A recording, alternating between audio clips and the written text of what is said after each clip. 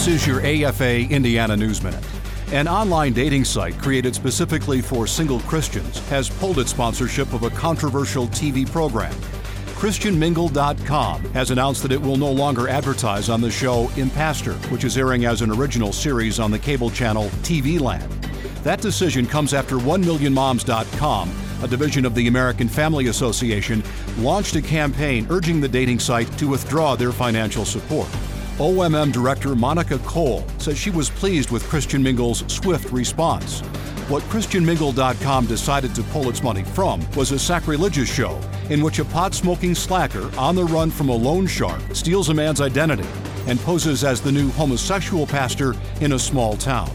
There's more online at afain.net. The American Family Association of Indiana, a voice for Hoosier families.